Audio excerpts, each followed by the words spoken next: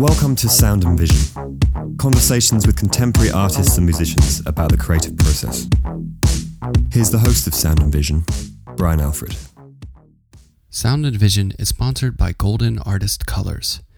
Manufactured in upstate New York, an employee-owned company, Golden makes the best acrylics, oil paints, and watercolors that you can buy.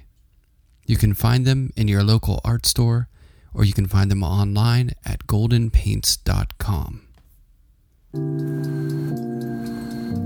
Gianna Commito is an artist who earned a BFA from the New York State College of Ceramics at Alfred University and an MFA from the University of Iowa. She's been included in exhibitions at Fleisher Ollman Gallery in Philadelphia, the Akron Art Museum in Akron, Ohio, Lehman College Art Department in New York, Webster State University in Ogden, Utah, MOCA Cleveland, the National Academy in New York, and the Drawing Center in New York, amongst others. Gianna is the recipient of numerous awards and fellowships, including the Ohio Arts Council Award, the Cleveland Art Prize, Artist in Residence at Yaddo, and the Pollock-Krasner Foundation Grant. In 2018, her work was featured in the inaugural edition of the Front International and Cleveland Triennial for Contemporary Art in Cleveland, Ohio. She lives and works in Kent, Ohio, where she is a professor of painting at Kent State University and is represented by Rachel Uffner Gallery in New York. Here's Gianna and I in conversation.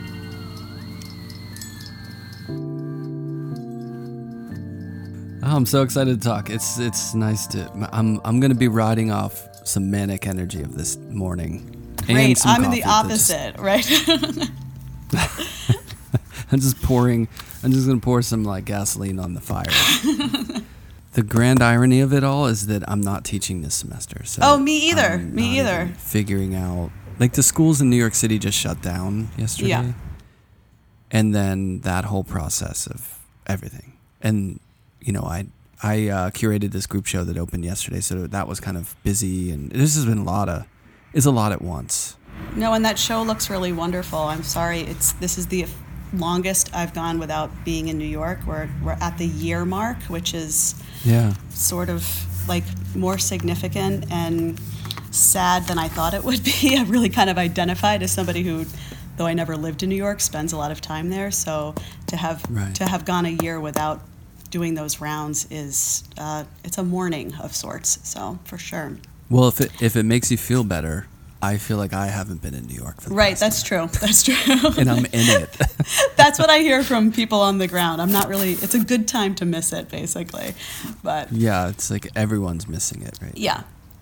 And I'm on sabbatical this fall, which happened pre-COVID and has been from a researching point of view, a bust. I mean, I'm getting plenty done, but it doesn't have the travel or the real kind of focus time that it would under a normal sabbatical circumstances. But from the human being point of view, it's nice to have the flexibility to spend with my family or, just keep everybody close and safe. So I'm trying to take the long view with it for sure.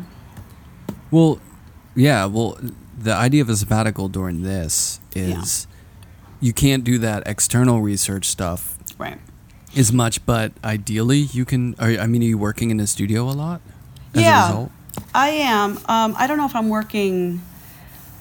I'm not working more in the studio because I have two little kids and they're with a sitter during the day from 8:30 to 3. But if they were at school, they'd be away from 8 to 6. So kind of carved down the daily hours. But again, that's on me. I mean, my kids live with me half the time and their father half the time, so there's really no excuse for me to not put some night hours in and tap back into that grad school mode and, burn the midnight oil. That's where I am now. Yeah. I mean, it's gotten to that because the whole school at home thing. Yeah. We've never had a nanny, and it's always been between the two of us. Yeah. And so, I mean, he's old enough now that he doesn't need that. But I mean, I have to be around. Sure. Yeah. I'm not just going to go to the studio all day while he's here because it's hard to do school, cook, and do all that. Yeah. So what I do is I've been here doing that stuff, and then after dinner I go to the studio. Yeah. And then I work, through as long as I can go without like passing out. But don't you feel that nag of like, oh, I need to get home, or oh, I need to go watch that show? Like it's hard for me to not have that kind of end time always in the back of my mind. Like, it's getting late. I don't want to walk home at midnight or whatever. Yeah. I would if I weren't in my apartment all day. Sure, fair enough. What I mean? Right. But since I'm stuck here all day. Yeah. And, as I'm working, if it's the kind of thing at home where I can put on, like, Seth Meyers or Colbert in the background or something. Right. Or like a podcast, then I feel like I get my entertainment fix as far as that's concerned. And then when I go to the studio, it's just go time, and then I can... Yeah. And it's just a matter of battling that, like, as I get closer to 50 years old, my bedtime just... My body's like, no, your bedtime's 9:30, remember? And it's no, I got stuff to do. Who's almost 50 years old? 50's the new 30. Is it? I'm telling myself that every day. Yeah, right. That's a good mantra, right? I'm sure it is, actually, but it's so funny how your body's just like, no, you need to do this now. No, and we just fight that. This is going to be fascinating for your listeners, but I spent the majority of this week arguing with Human Resources about why I needed a new adjustable table, because I'm getting old and my back hurts when I bend over for 8 hours at a time working, and I'm like, this is it. This is what it's become. I used to fight for money to like go to Paris, and now I'm fighting for a tiltable work surface. But hey, I'm right there with you, and I don't care. No, like I'm willing for this. I'm willing for this podcast to be kind of like middle-aged artist gripes, slightly geriatric. Yeah, 20-year-olds who just graduated from school. I don't care. Like, you gotta listen to. You're gonna be here in 1.5 decades anyway. Right, so get ready for it. Don't say we didn't warn you that. Like, now when I stretch a canvas, my hands die for 30 minutes afterwards. And I have to wear gloves and use canvas pliers. I remember being a grad student and just stretching those things raw, no gloves, just no stretching pliers. Those things raw. It's so dirty. That is graphic. But I would have bleeding from my fingers from stretching the canvas. But not anymore. No, not anymore.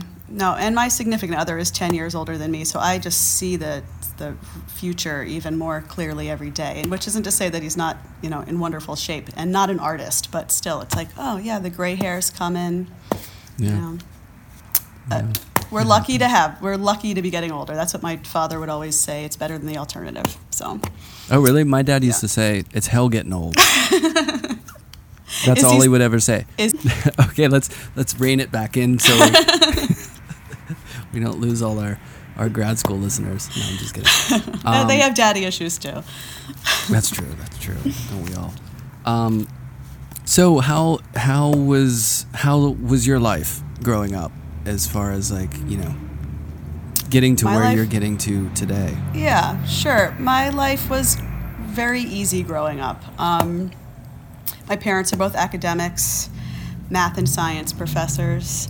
Goodness. So I fought, but both with their own creative practices. My dad, just to circle back to the daddy issues, my dad's always made kind of found art sculptures, and he's a marine biologist, so a lot of that stuff came from trolling the beaches and collecting things, and that notion of always having your eyes on and looking for things to bring back to the studio was just a natural part of summer vacations with them.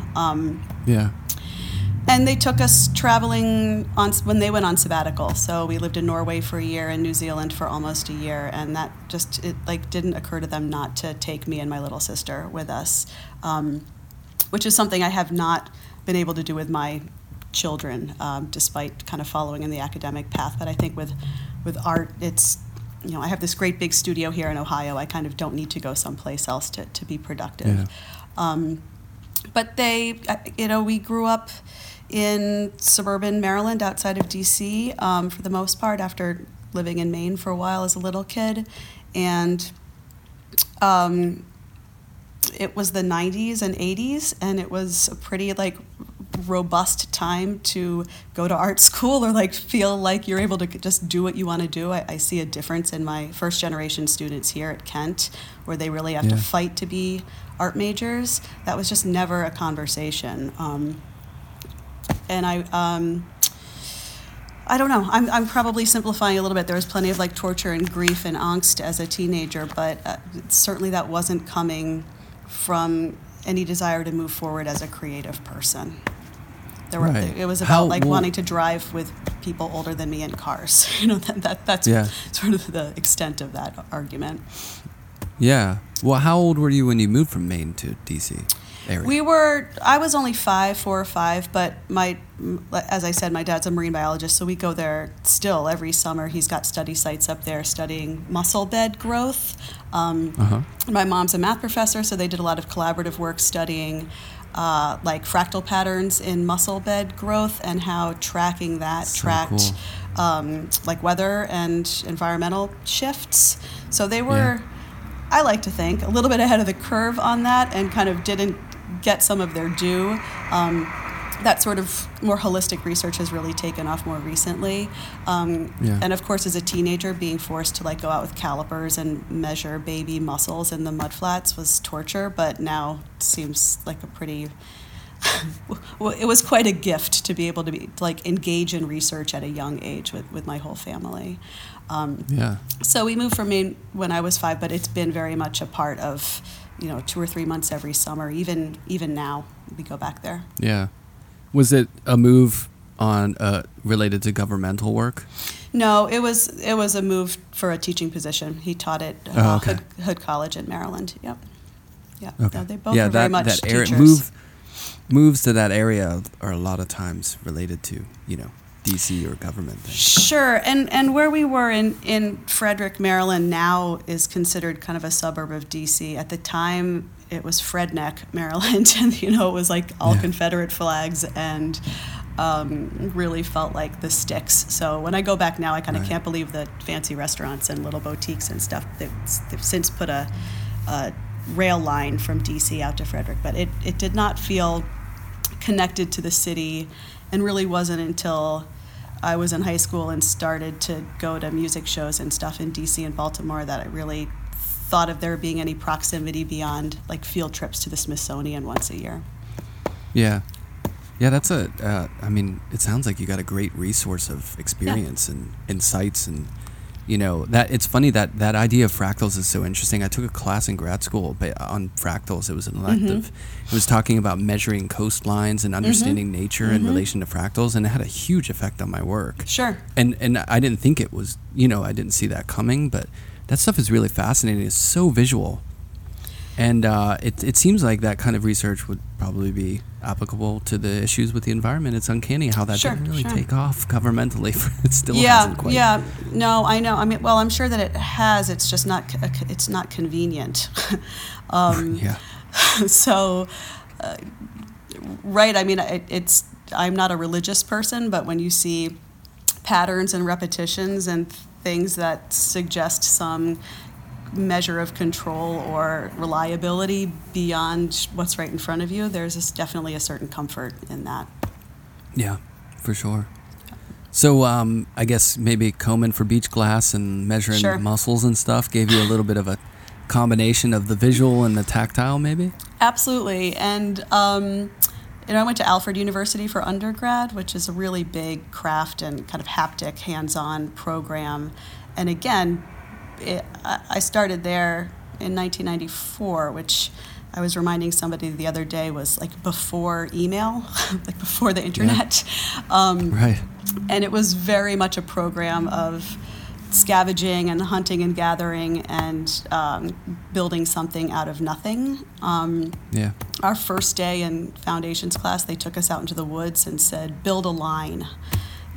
That was it. So we just sort of create some sort of linear structure in space, and then somebody flew over in an airplane and filmed it.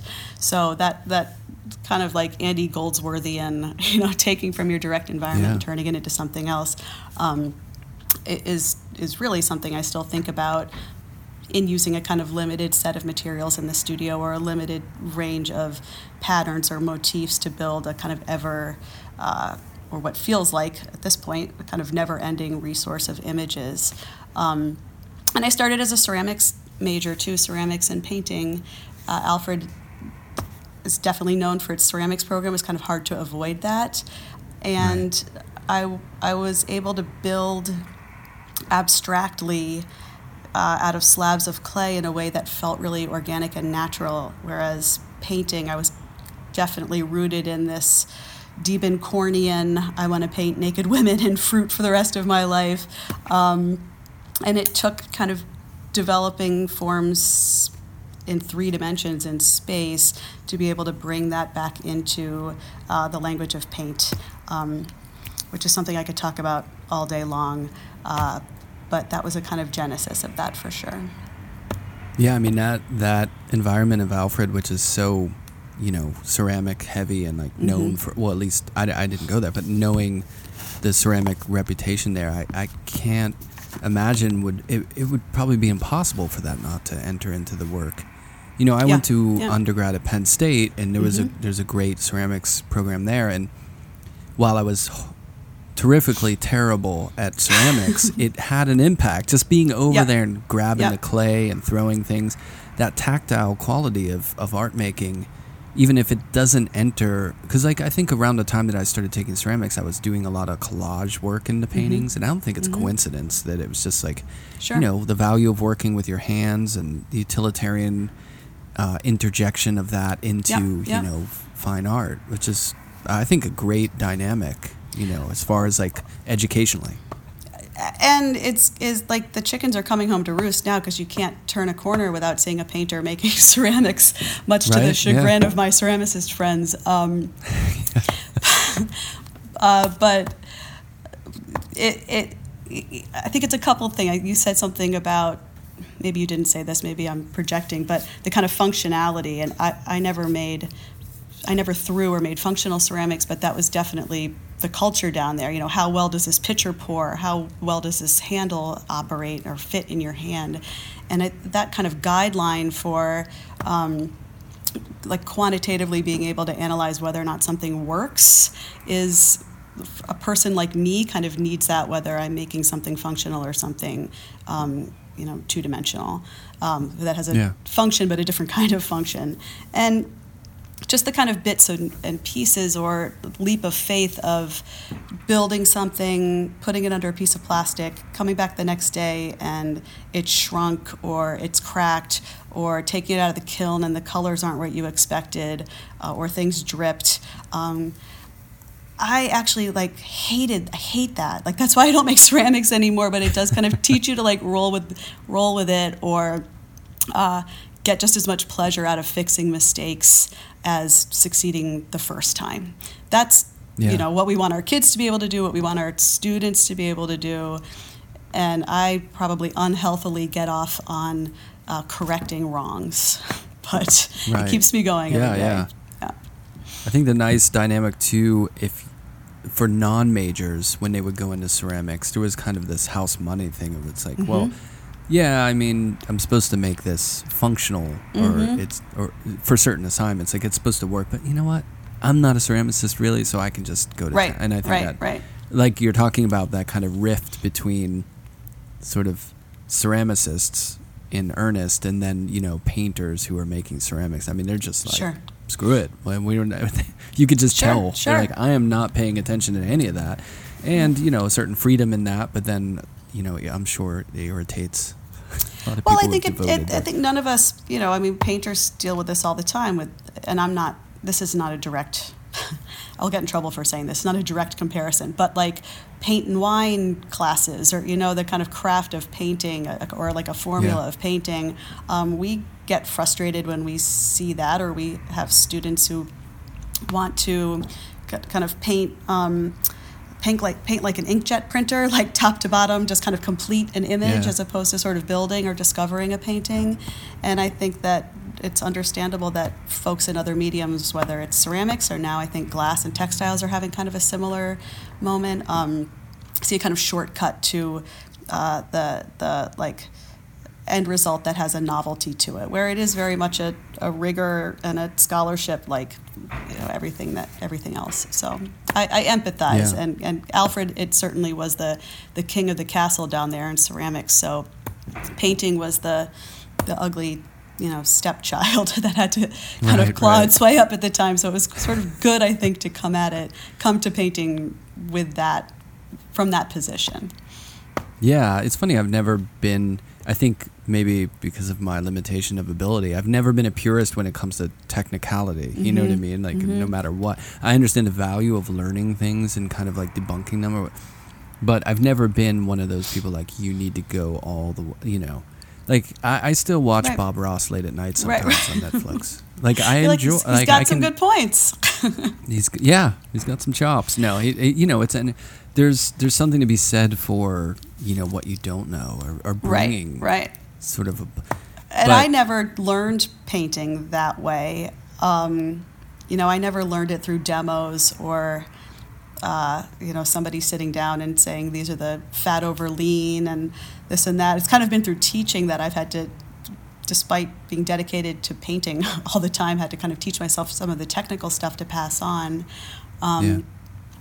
But in my own paintings, I'm not using oil paint or acrylic. I'm using casein on a marble dust ground, which is much, much, much closer to putting slip down on a piece of greenware ceramics. So in some ways, I still feel like I have a foot in both worlds. And it's funny, kind of liberates you. As a teacher, you're teaching an area like painting. Painting is so different if you're an oil painter versus acrylics versus whatever you're using. Collage. They're so different. But it's funny that you're teaching in this broader terms. I mean, I kind of learned how to do glazing and learned a more traditional approach to painting. But that said, that was a long time ago. Right. You know what I mean? Like, I'm not thinking that way anymore. I have a very specific way that I've taught myself how to paint, which is so idiosyncratic that, once in a blue moon, I'll get a student who wants to kind of paint in a way that I'm using acrylics, and it's like refreshing in a way because it's like, I can really show you some shortcuts here. But at the same time, I feel like you don't want to do this. Like, I know. I'm like, if you're going to use tape, I'm going to teach you how to use tape, and it's not just putting down tape. It's like really hard to use tape. They're like, I'll just paint the straight line. Right. And maybe you don't need to go down that route. Right, exactly. But it would be like someone who knows fresco, it's like, I can show you that, but it is a process, Right. But it's funny, like the same thing happens with digital media now. I'm going to be teaching, I started a course that starts next semester in digital painting.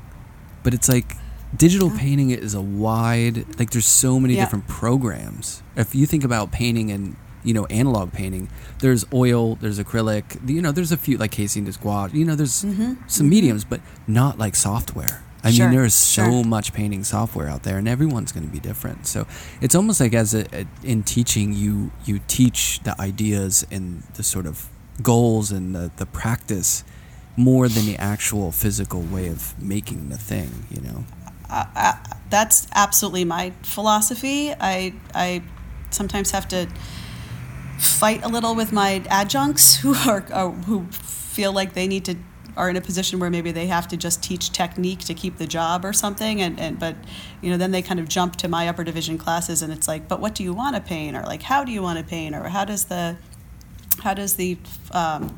form meet the function in some way, and I think that's frustrating for students, for sure, that they kind of have a technical chop but not an idea about what to do with it. So working backwards from that and coming to the idea first and then developing the process to serve it, or allowing the process to be the content, that's the exciting part. That's definitely the fun part. I totally agree, and I think it's the hardest part. Absolutely, because it takes a leap of faith. Anyone can learn. Anyone can learn a technique in a way. I mean, you may have more natural talent at the way you do it, and maybe you may be more facile, but anyone can really learn it. You know what I mean? It's like, it's how hard you work at it, or like how much you make it yours that really sort of defines it for you. You know what I mean? And at the end of the day, it's going to be you in your studio, and you got to make those choices. Yeah, I think teaching the daily practice of painting, which sounds like a fantasy right now. I would love to be in my studio every single day, but teaching that daily practice and that idea of working iteratively, where you're just putting one foot in front of the other and undoing as much as you're doing, is something that we're developing some new curriculum, and I'm working on a new class that is very much just about that, about kind of letting the process determine the final product, for lack of a better word. That's going to be really hard to do remotely or in a kind of hybrid form. But I've got 22 more years before I retire to figure it out, so. Work in progress. Well, I think everyone's adjusting to that kind of shift. Well, everyone's adjusting to everything. Are you teaching your digital painting class as a result of COVID? Or is this in the works that was before? Starting before that. Oh, that was kind of, I don't want to use the word serendipitous, but it was a coincidence. Thank you. That's on you. Send all hate mail. No, it was just a coincidence. I mean, I use a lot of, my thing is, anytime everyone, like when it comes to younger students, gets into something for one reason, I just intuitively want to say, well, there's this other way you could do it. So they don't feel limited. So, like, I found so many of my students were into manga and, anime. Yeah. But they didn't know much at all about Japanese culture, where that comes from. It's not just a cartoon form. It's indebted to the culture. So I started a Japanese program where you would go study, and it would not only be anime and manga, but you would also get, art classes and learn about the difference between Western and Eastern art and stuff like that. So when it comes to digital painting, I think it's funny because I was looking online at, syllabi for digital painting courses just randomly and seeing what they're like, and it's mostly just like a YouTube tutorial of how to use Photoshop or something. And I'm more interested in thinking about, well, where does digital painting converge with fine art, and how can you use the digital media in a more fine art way, or think about it in the context of not just backgrounds for games. Not that there's anything wrong with that, but let's look at it from a different angle. So I mean, the verdict's out. We'll see how it goes. But, no, that's interesting. I have no desire to teach that class, but I would be really interested to see how you do it. And that just is about my kind of insecurity and shortcomings with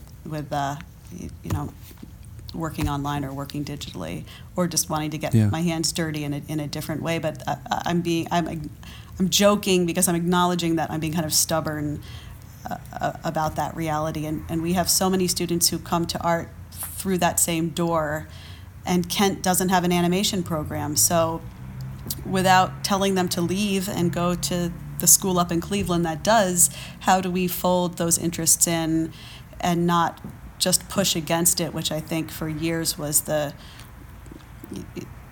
denying its reality as an art form. Now we have to say that it's definitely part of the visual culture that they're coming from and operating in, and if we close it, it's we'll lose them. So and I think it's refreshing to well, I don't know, maybe, but to have someone like myself who's not an expert in digital media. I mean, I use it a lot, and I'm good at what I need to do for what I need to do.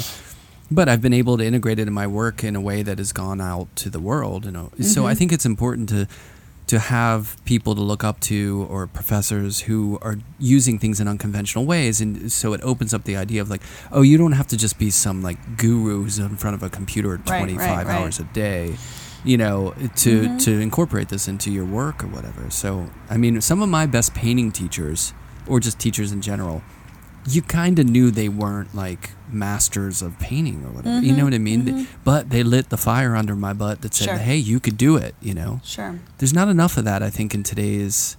I mean, we have young kids. I feel like everything's you have to be the best, or it's a product of all this technology and information out there. It's I think these days there's a lot more younger people are oh, I suck at that. I'm not doing that. Yeah. Oh, yeah. Whereas when I was growing up, it was well... it may not be great, but what else am I going to do? I'm just going to try, Right. There was less of this pressure.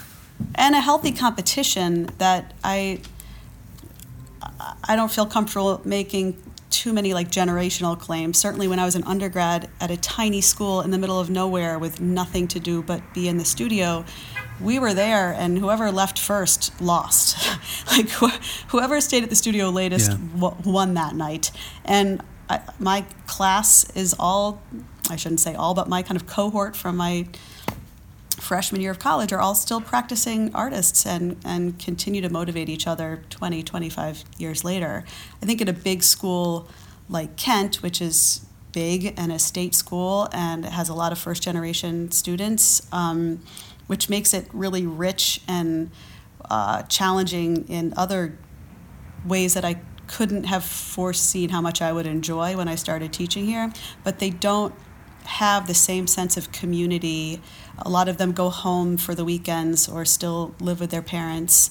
There isn't that kind of like hotbed of constant pressure from each other. And I feel like a good part of my job, and I don't work with many of these students until they're sophomores or juniors or seniors, is to be the coach or the cheerleader or the one getting them to push against each other and not just worry about what they think I want, which is definitely, very boring. So yeah, but I think that's the way things shape with technology. It's like there's so many voices in the room, and this is the right way or this is a successful way. I think sometimes ignorance is bliss when it comes to, especially when you're younger, Sure. A great analogy, and then we'll leave it at this because I do want to talk about like what you do in your art and stuff.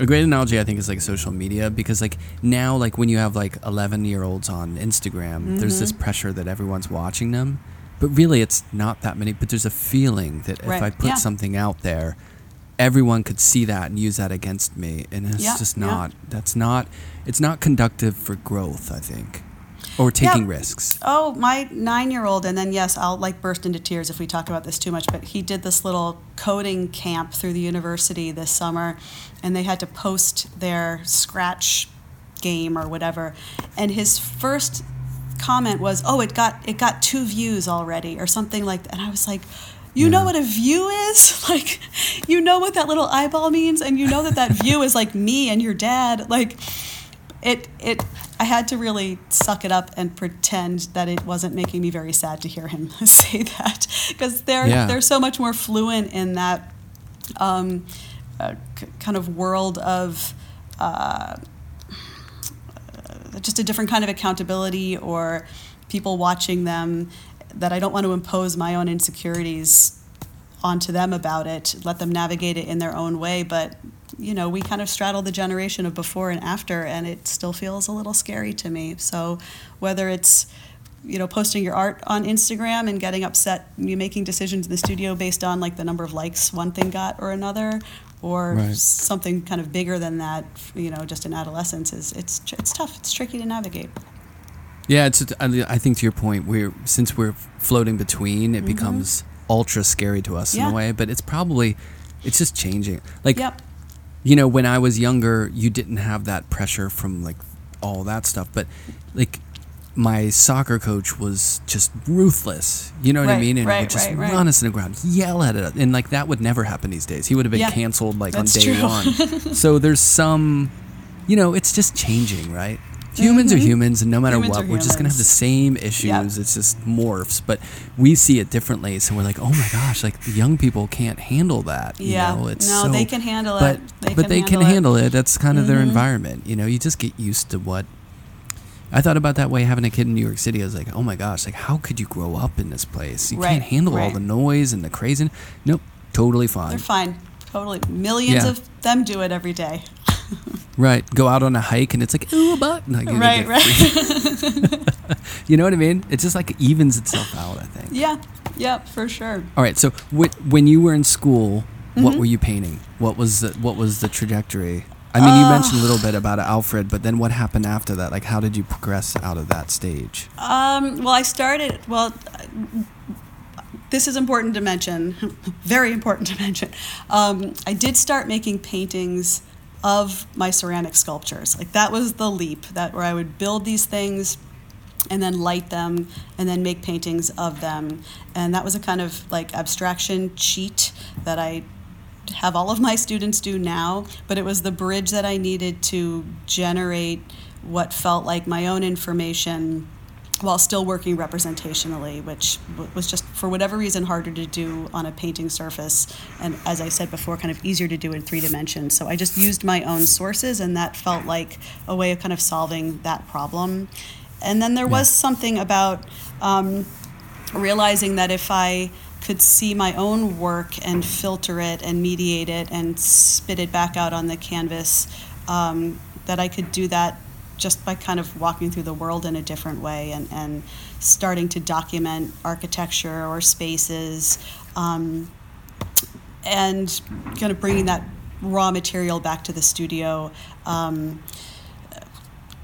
in a way that for whatever reason just hadn't been like articulated that clearly to me by my teachers. I kind of saw them making abstract work and wanted to do that, but didn't know how they were getting from point A to point B. So you figure out all these different personal strategies for doing that. And you mentioned Japan. My boyfriend at the time, ex-husband now, lived in Japan for 2 years, and so I did visit him a few times, and that being in a landscape where I understood absolutely nothing, like it wasn't like going to Europe where you can kind of piece together some language because the character, the alphabet is the same. I really felt like I was kind of immersed in an experience of abstraction where you had to use visual clues to determine if something was food or a cleaning product, or if like just color and symbol were the signifiers by which I had to navigate. And that was a real awakening. That was a real moment of like, oh, this kind of defamiliarization of stuff is something that I can bring back home and think about how to simplify or strip down or just really get to like the meat of what's needed to communicate something. So I ended up I went to grad school at the University of Iowa, which was also very much a kind of painter's school, and was making work that was very, not great, but very stripped down, very kind of silhouettes or stencils, kind of like the bare minimum of information. But what that did do was kind of focus the attention on color choices or tactile choices about surface, and working with somebody like John Dilg, who was really kind of dealing with a very spare palette and kind of means of generating images, just got me to really pay attention to the how as much as the what. And I think that was really crucial for moving forward. Yeah. And just the landscape of Iowa, I mean, it's so... I mean, I've only been to like Davenport, like a few bigger, I don't know if you would call them big towns, but I mean, how was that shift?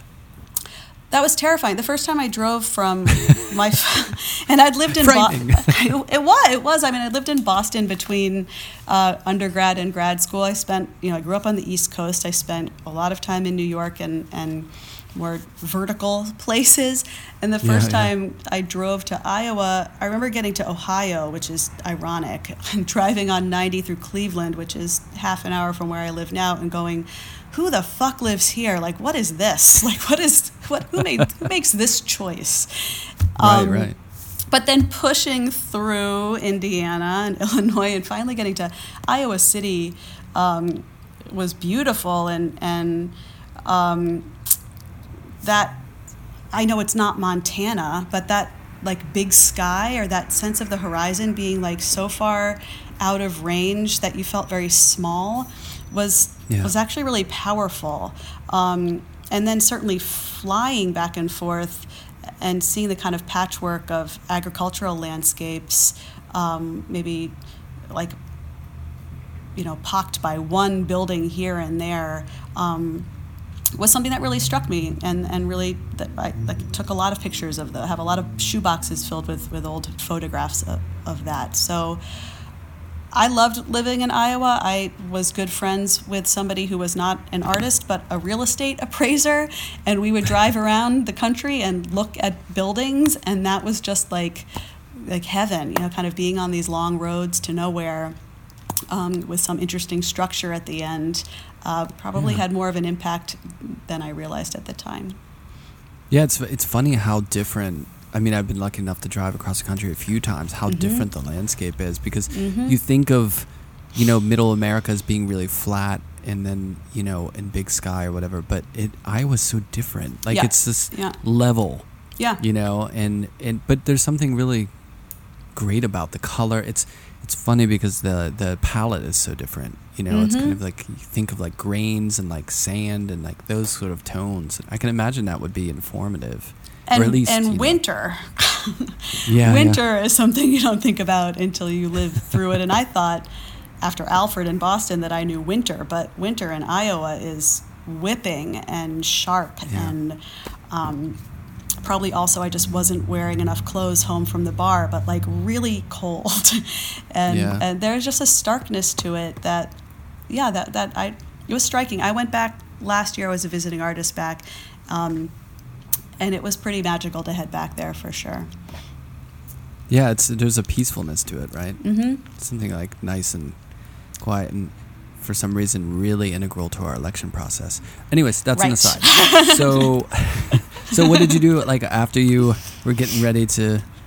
What was the plan for what was coming next? Sure. So my last year of Iowa, I applied for a ton of teaching jobs and residencies, and I got none of them. I was rejected from every single one of them, and I stuck around town and I worked in the hospital in Iowa City hanging artwork, which had a pretty cool art collection. Like there was a Gustin in there and some Kellys and stuff. Nice. So I had some real hands-on physical experience with art handling. And then the kind of second round of residencies and job cycle came up, and I applied for all the residencies that I'd been too afraid to apply for the first time, and I got into all three of them. So I did 7 months back-to-back at Yaddo, McDowell, and Bemis in Omaha, and packed up and basically lived out of my Dodge Colt and traveled back east and then all the way back to the Midwest, and just worked for 7 months and set off kind of in a panic, thinking, what if I don't actually want to be a painter? Like, what have I done? And thought, if I come out of this 7 months and I still have ideas and I still feel curious about this, then I'll know I've made the right choice. And if I don't, then I'll get my real estate license or something. Like I'll figure out the plan B. But I love that. I'm a very social person. I'm an extrovert. I like to be around new people doing new things, and so being kind of thrown in I was 24 at the time, being kind of thrown into the environment of being at McDowell with Michael Chabon and being at Yaddo with Rick Moody and like dealing with these authors and musicians and other artists who I knew and loved was just a blast. I was too young to know that I was doing anything dumb. It was just having a good time. And everything was kind of confined to my car, so I had pretty modest expectations for myself as far as what I could make, and did a lot of work on paper and small works. And then during that time, I was invited to teach for a year as a sabbatical replacement back at Alfred. So I kind of knew after that I'd have this 1 year of teaching experience at my alma mater, which was complicated and fun and a kind of weird, again, kind of a foot in both worlds as far as having been a student there, but now having a position of some authority there. And then from there, I was offered a job at Kent State, which was the farthest job from New York City that I applied for. Jackpot. Yep, and it was actually the second time I applied. I had applied for a position the year before at the urging of a mentor from Iowa, so I'm good at the second time around. And I thought I'll move to Ohio and I'll give it a couple years, and then I'll get that dream job at Bard or whatever. And 16 years later, I'm still here, and I have stopped apologizing for living in Ohio. I actually really feel incredibly lucky to be able to do everything that I want to do from this pretty supportive spot. Yeah. That's a long tenure. Yep. I've lived here longer than I've lived. I'm full professor. Yeah. This is my 16th year. But, it's a research institution, and even though it's not as well funded as many research institutions, I have been able to have either a sabbatical or a creative research leave every 3 or 4 years to have a semester off to work, which times up nicely with, showing with Rachel and other exhibition opportunities. And, I can have a family here, and I can have friends here who are not just artists, and I can fly anywhere from the Akron or Cleveland airport very easily. So it's been good to me. Can I go out on a limb and say that you can have a pretty good sized studio for not I do. Do you want to see it? Money? Yeah, let's take $300 a month. Here's my studio. What? I'm sorry, say that again? Yeah, you heard it right. $300 a month. Oh my gosh. So you can really plead the case for people, because we have students. Well, you have students who are like, do I have to move to a city to do this? And the answer is no, but it helps to know people. But, right? I mean, there is a but. It's the but that's so tricky. Again, that statement could go. The but is tricky. I feel like I've said that 3 or 4 times this week in like a wide range of situations. Diversity of applications. Right. Yes, the but is tricky. So, I make a good case for living in what is not exactly the middle of nowhere, but is not New York or LA or Chicago. And my students do push back and say, well, why do I have to move to New York or LA or Chicago? You never lived in those places. But I was married to somebody who lived in New York for years, and I have a still very rich community of friends and professional, connections. It sounds stupid, but you know what I mean, who live in those places. And I didn't grow up here, so I think changing locations from where you grew up to someplace else, whether it's city to city or city to country or country to country, just like being uncomfortable in a new place is really important, and I certainly encourage them to do that. And I'm back, I'm in New York 4 times a year at least. I in non-COVID times, I'm on the road all the time. And so I think that just breadth and expansion is something that Instagram can try to duplicate, but can't really duplicate. So we do, with our students here, we bring them to the city twice a year. Cleveland is really having kind of a moment as a Rust Belt city that's seeing some reinvigoration with the front Triennial that started a couple years ago and is on schedule to have its second iteration next summer. MOCA Cleveland and the Cleveland Museum of Art and even the Akron Art Museum have been doing some really interesting programming lately that's acknowledging diverse voices and a change in museum culture. And so there are ways to have both. There's culture, I think, which is important. Yeah. But I agree with you. It's like you got to find somewhere that, if it's outside of like the major metropolis, centers, like you have to find a place that has culture, and there is some support. Even if it's not like fully financial, if there's just some support, and it makes, and then at the same time that you have, connections elsewhere, or that you can still keep a dialogue with people in a place that will create opportunities broader than just where you are. Sure, and I think that's the secret. Being perfectly, what it really comes down to is if I wasn't working with a gallery in New York that I really am happy to be working with, I might be singing a different tune, because I developed my relationship with Rachel Uffner when I was younger and didn't have children and able to kind of flip back and forth between states all the time. I don't know at this point if I'd be able to put the groundwork into cultivating that kind of relationship. And I don't know if I'd be as thrilled with my life in small town Ohio if I didn't have that. So, like I know that I'm speaking from a place of privilege, that I do have this great support system in New York, which makes it easy to be okay with living in a town that has not good restaurants. Right, which is, let's be honest, that's the most important thing. It really kind of is. A museum, a great museum, sure, but that food. Cleveland has great restaurants. Kent is getting there.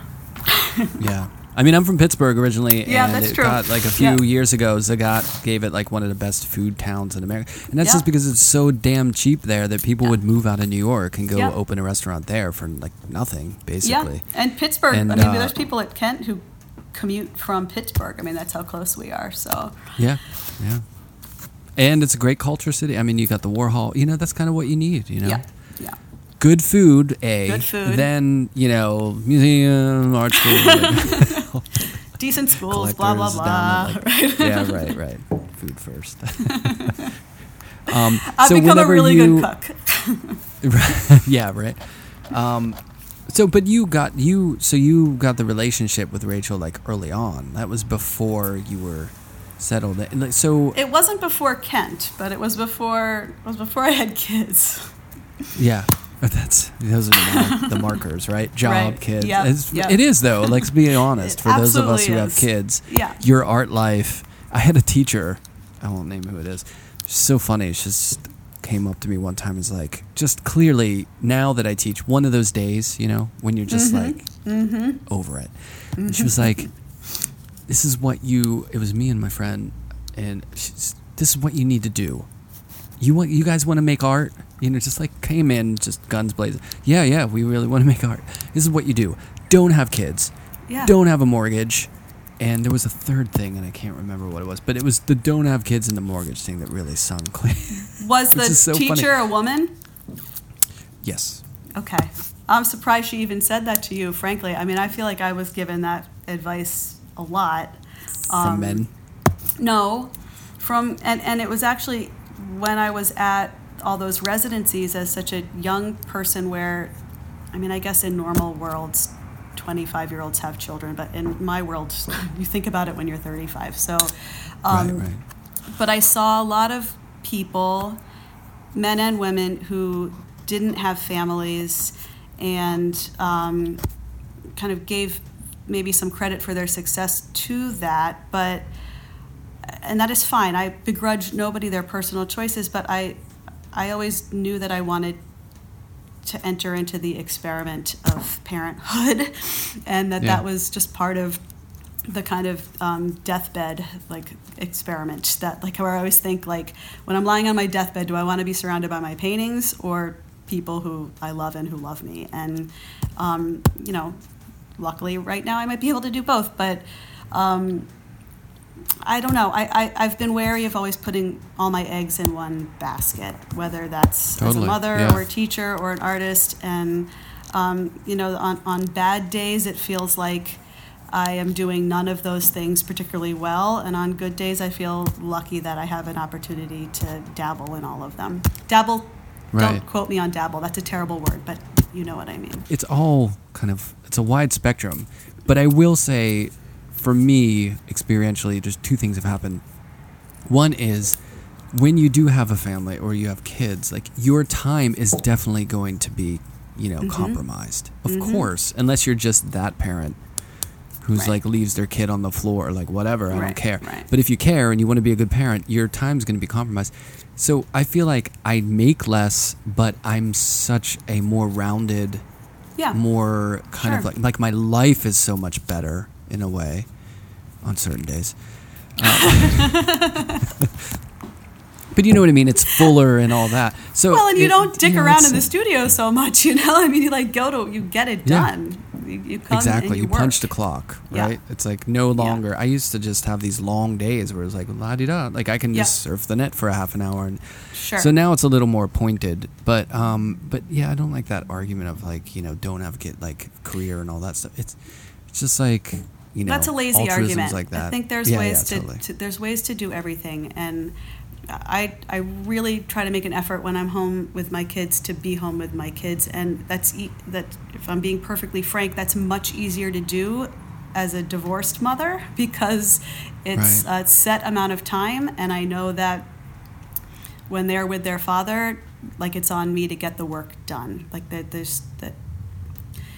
I have that time kind of mandated by the courts for me to be in the studio, and they're young and they need me to be present with them now, which doesn't mean I'm not, like, you know, scrolling through my phone and yelling at them about picking up their clothes and all the like normal things that all parents do. But I don't want to sound too virtuous here, but it I think it's a tension for a lot of working moms or just all parents to kind of be feeling like you're, needing to be two places at once all the time. That's where COVID has been interesting, because now we are not two places at once, but we're doing two jobs in the same place or three jobs in the same place. And having my studio not on campus and having it downtown in a space that I can be in even when the university was closed was like a total gift to be able to get out of the house, bring the kids here or leave them with my partner and come steal an hour by myself. But then when you're back, you're really back and you're really present. And their father is a painter too, so for all of the strife that caused while we were together, it does give us a real understanding now of how we can support each other and make this family continue to operate even if we're not all living together anymore. Right. That comedian's line of like, no divorce happened for the wrong reason. Oh, like, yeah. I know that we're not supposed to like Louis C.K. anymore, but he really got me through some tough times. No, that was a pretty good bit, though. It was a really good bit. I mean, yeah. Like Woody Allen, I watch movies, love him. Obviously, there's issues with the rest of it. But that Louis C.K. bit about like no divorce ever happened for the wrong. It's so funny. It's just like it's kind of true. It's like, it's totally you're just mad true. at me for being happier. Yeah. Yeah, and I remember, and I'm going to throw Scott, my ex, under the bus here, and I adore him. We're going to an opening together this afternoon. Everything's fine, but I remember this will air later. Don't worry. He won't even listen. He won't hear this. I've said this to him. I mean, I've recounted this moment a million times with him. But I remember a few months after we started co-parenting, me saying something like, "Isn't it so much easier now? Like, when you're two parents and you're not getting along, you're taking it out on your kids or you're playing each other against each other, even without knowing that you're doing it." And I felt like I had this breathing room that I didn't have before. And I was like, it's just so much easier now. And he was like, are you kidding me? It's so much harder now. And I was like, that's because it was never actually 50-50. Like, it like hit me. It was like realization that like we'd called it 50-50. But so, I'm sorry, Scott, for bringing that up, but we found some balance now where I think we're both able to be better parents and more productive in the studio. So, right. For anyone who, for all those who are going to send hate mail for the 14 things we've talked about today, but the point is it's all hard. It's all difficult. Right. Any of these circumstances are really tricky, and there's no right answer, and no one's figured it out. And talking about it is the best thing you can do, because you can sort of relate these experiences and sort of get things off your chest, I think. And it's absolutely nothing's easy, and especially like choosing a creative path in life is not necessarily like there is some really great things about it, like you don't necessarily have the boss that like other people have, but you also don't have the structure and the that people. Feeling of like it's there's ups and downs to everything. So. Anybody who says they have it all figured out has it figured out at the cost of somebody else. Like there's no way that anybody's doing it alone. So if you feel like you have it figured out, it's because somebody else is like paying for it somehow. So I'm Italian and I'm a loudmouth, and I'm all for just airing, like getting the truth out there, or at least what's worked for me, because I'm happy, and I think that I've figured out a creative way to do a lot of different things. And if I can share that with my friends or my students without crossing too many boundaries or getting too canceled, I'm happy to do that. Right. Well, I think that's a big thing is, as a teacher too, it's like this kind of, what works for me works for me. You know what I mean? I found that works for me, and that's not for everyone. I think that's so important because, I think younger students are always wanting to know, like, what's the path? How do you do this? There is none. Like, it's different for every single person, so you have to kind of understand. I love when I have a student who never wants to work, and they're like, well, how do I get into grad school? Right. And it's like, well, you might want to work a little. You know what I mean? It's like, it's different. Like, there's different things for different people. Like, there's some people who work really hard and they just have no motivation to, whatever it is. there's not this is one way for anything. No, and I think that recognizing that there are all different ways to define success, the sooner you can figure that out, the better. It took me a long time to figure that out. It took me a really long time to figure out that there wasn't one thing that, like one pyramid that we were all aspiring towards the top of, and that if you didn't have that ever narrowing pinnacle, that you were not going to be happy, or that you would, not be quote unquote successful. And I think as you get older, that just broadens it more naturally, though maybe not necessarily. But for students, they think, I want to get into a really good grad school, or I want to show my work in New York, or I want to be an Instagram art celebrity. I mean, it's like the things that they want, I can't even fathom half the time now. So I have to listen to them as much as I'm asking them to listen to me. But right, I just want enough time to do the laundry and right. to go Seriously. send the emails. Oh man, it just. I want to order a pizza tonight. That is a success. Right. I mean, that's why childhood is so great. Because you don't unencumbered by that crap. You know what I mean? It's like you could just. Are they though? I don't know. My 6-year-old will draw a picture and say, "Is this good?" And I'm like, "I'm not. Are you fucking kidding me? I'm not going to answer that." First of all, I do this all day long. I'm not going to come home and have a busman's holiday with you. Second of all, what was your goal, and do you feel you accomplished it? Which he just stares at me blankly. But I'm not being flippant, trying to get them to develop their own, rationale for why they do something and how they evaluate it afterwards, and not just rely on me. But so I don't know that they're totally unencumbered. I will say that in the COVID era, living in Kent, Ohio, has mean that all the neighborhood kids have kind of regressed to this Stranger Things 1980s childhood of just being outside all the time till the streetlights come on. Maybe not wearing their masks as much as they should, but being outside and being moving, and that has been good. Kind of an awesome gift to see not them happening explore. Here. Yeah, I know. Computers, everyone's on there. There's plenty of that too. I don't want to be Pollyanna about it. There's plenty of that too. Or sometimes they sit on the front porch with a friend and play on their computers, but I don't care. They're outside and they're with other people, and they're figuring it out. Yeah. It's. So I love that idea though, that you're an art teacher. I've been doing this all day. No, I'm done. Get this out of my face. Can you imagine if you're a chef and you come home and you're your kid's can you make me dinner? And you're get out of my face. I've been cooking all day. Mac and cheese, right? Exactly. Microwavable. I can totally see that.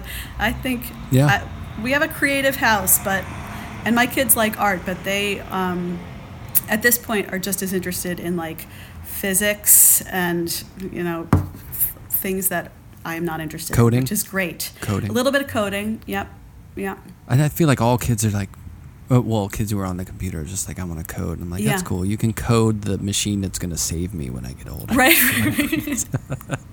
You can teach my class for me on digital painting. Right. You can download me to the Matrix that will eventually happen and help me out down the line. You're my digital retirement plan. What about your paintings? So the stuff you're working on now, your paint. Well, I guess the whole reason I wanted to talk to you too is that these super rich collage, really interesting paintings. What do you? You were doing the stuff you were doing in school. Now, what is your sort of influence and what gets you going visually, and what are these paintings about as far as? See, I've carefully deflected away from the artwork for an entire hour now, but.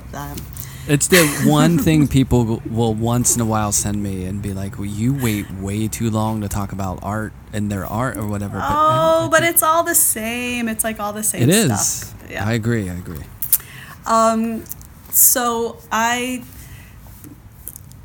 feel in some ways I've been making the same painting for the last 15 years, but that I'm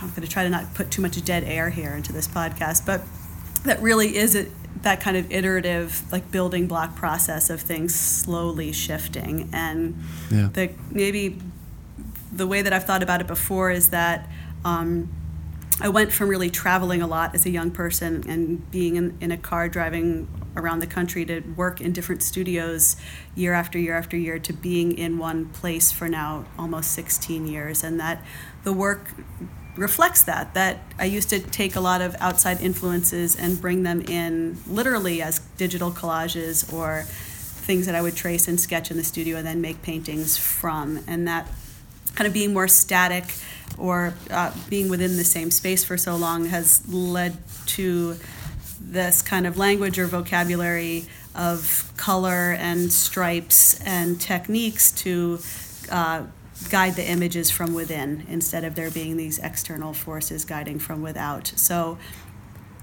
I like making work now more than I ever liked it. It is absolutely still a struggle, and I beat my head against the wall daily, but it doesn't have the same,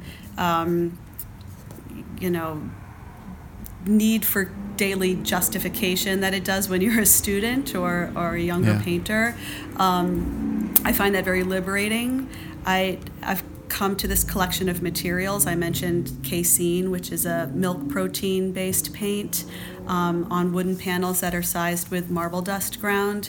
As a kind of, it took me a while to even realize that there was that connection to ceramics, but more so there's a connection to architecture and the built environment and using these materials that wood and marble and even casein were used, as interiors and exteriors in buildings for many, many years. So they kind of feel like they're made out of the stuff that they are also referencing in the imagery of them.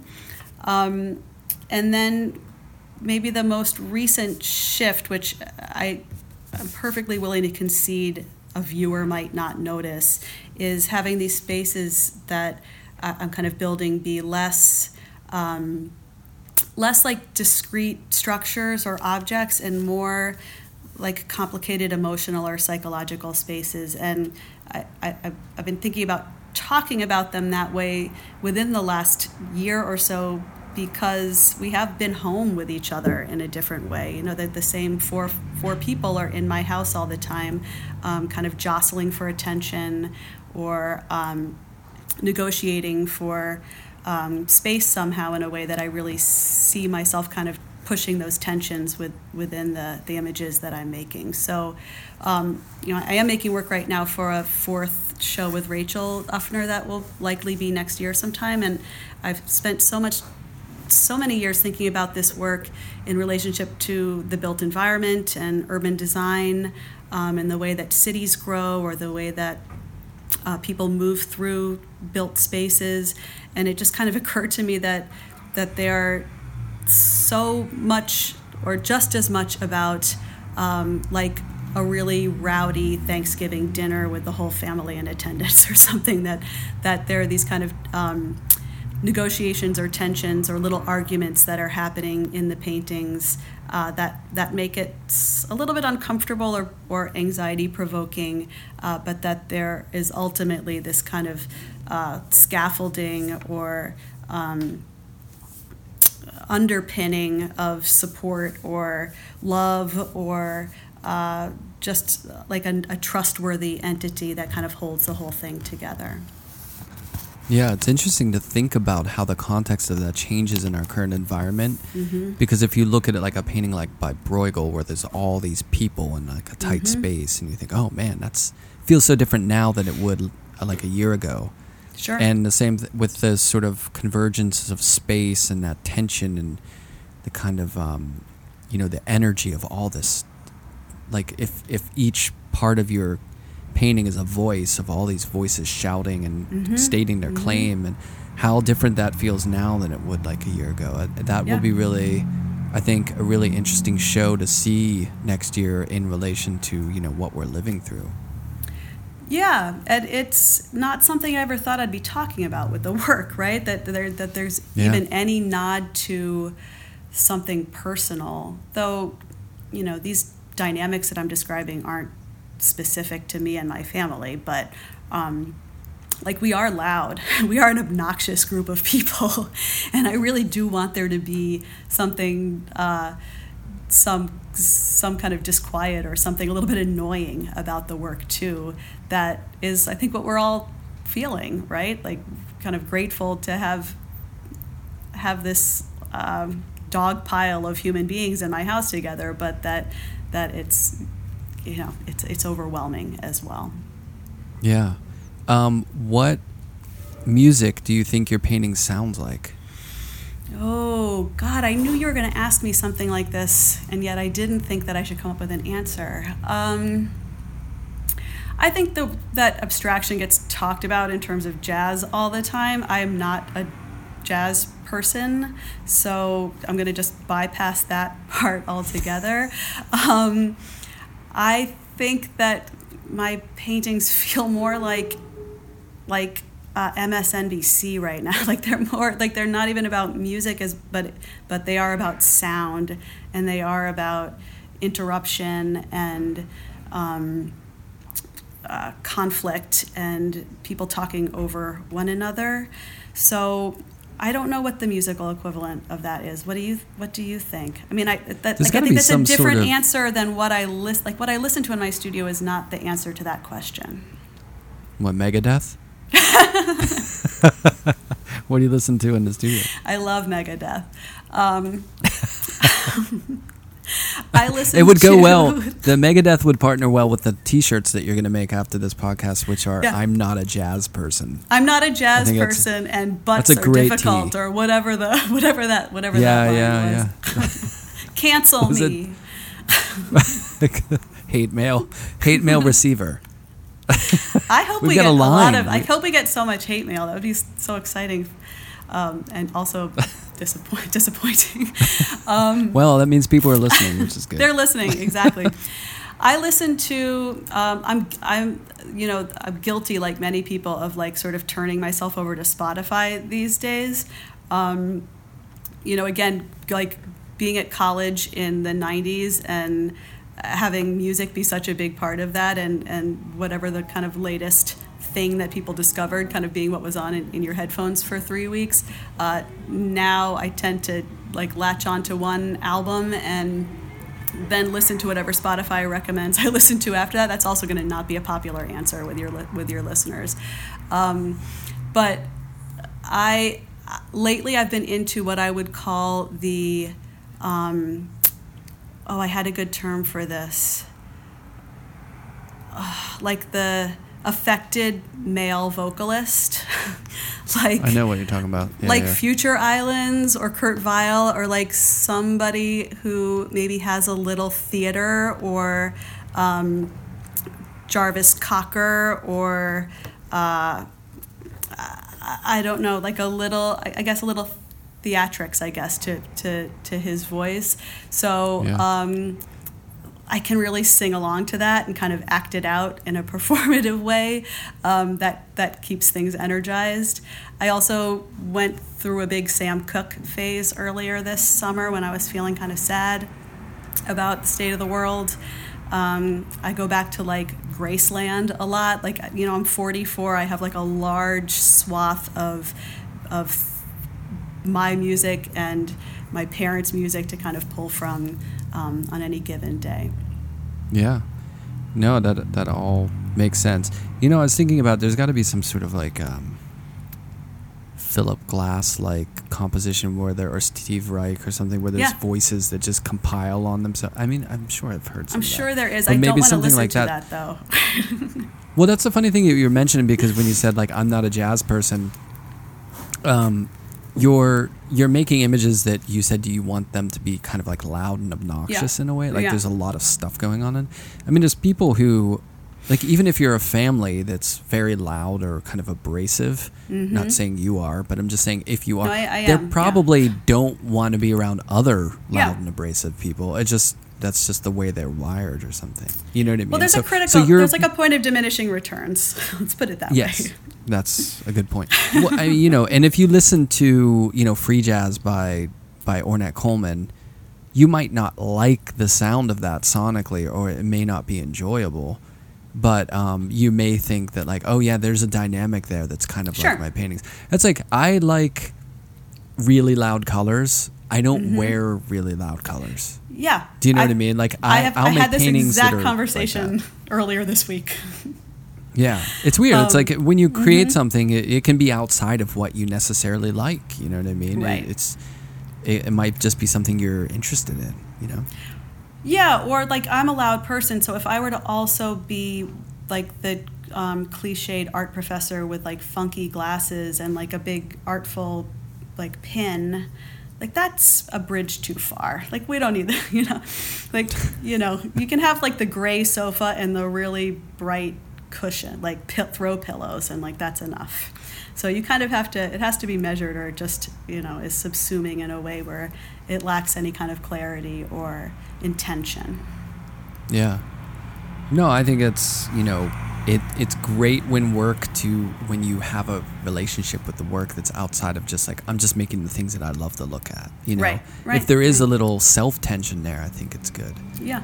I mean, it's like a critical eye, you know. You need to have that in your own life as well as when you're looking at other things. It's so easy to judge everything else, but, you know, to bring that into your own, you know, sometimes I'll make things and be like, why am I even, you know, why is this the thing I'm drawn to making? Right. You know, right. Even though I know what I'm doing, at the end of the day, it's like I'll see someone else's work and be like, oh, wow, that's really, you know, some days you want to go in and just push paint around like a caveman. Yeah, you know, or but you're it's like, why just didn't I not think me. of that? Right, or you see something, you see something in pop culture, and you love it, and then you realize that it's like not even what you want in your work. You just saw it it's just because it's familiar, or it just like hit it scratched a different itch, and it maybe doesn't necessarily need to come into the paintings. You know, I'll see some clothing I like, or there's this new sneaker store below my studio that's like really expensive sneakers that I am not cool enough to wear, but love to just like gaze in the windows at.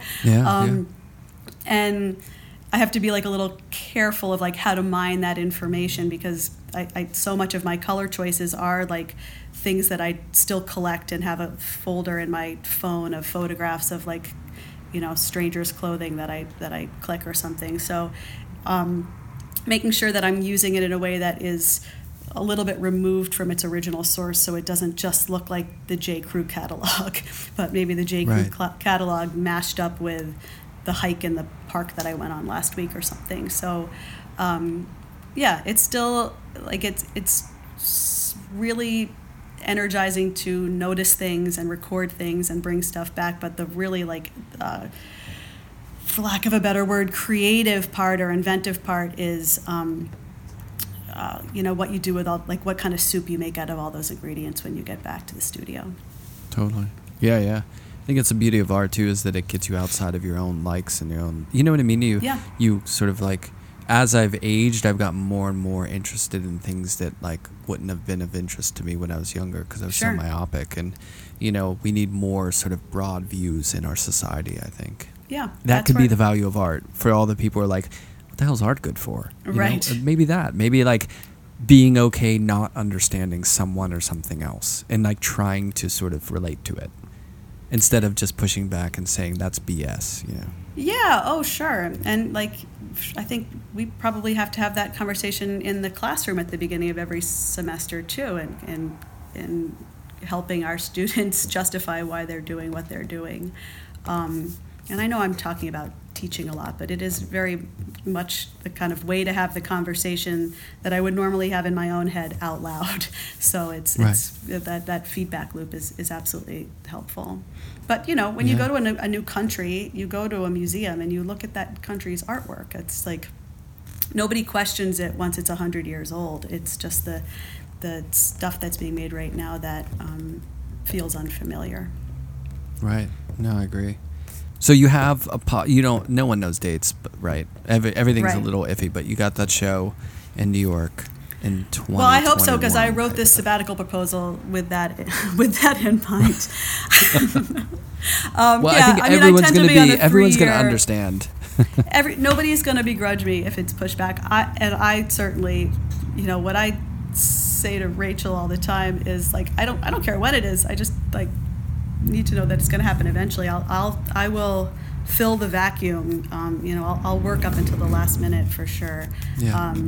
I requested not having a January or February show, just because I've had 3 of those, and driving the work out from Ohio in a polar vortex is getting kind of old. So other than that, I don't know. But, they've got to, all the galleries have to play catch up. They have to figure out what to do in person versus what to do virtually. There is understandably and rightfully a need to be more inclusive of new artists right now and new voices, and like all of that is important and needs to be figured in. So like I said at the beginning, I feel really lucky to even have this relationship and have people who want to see what I'm doing, and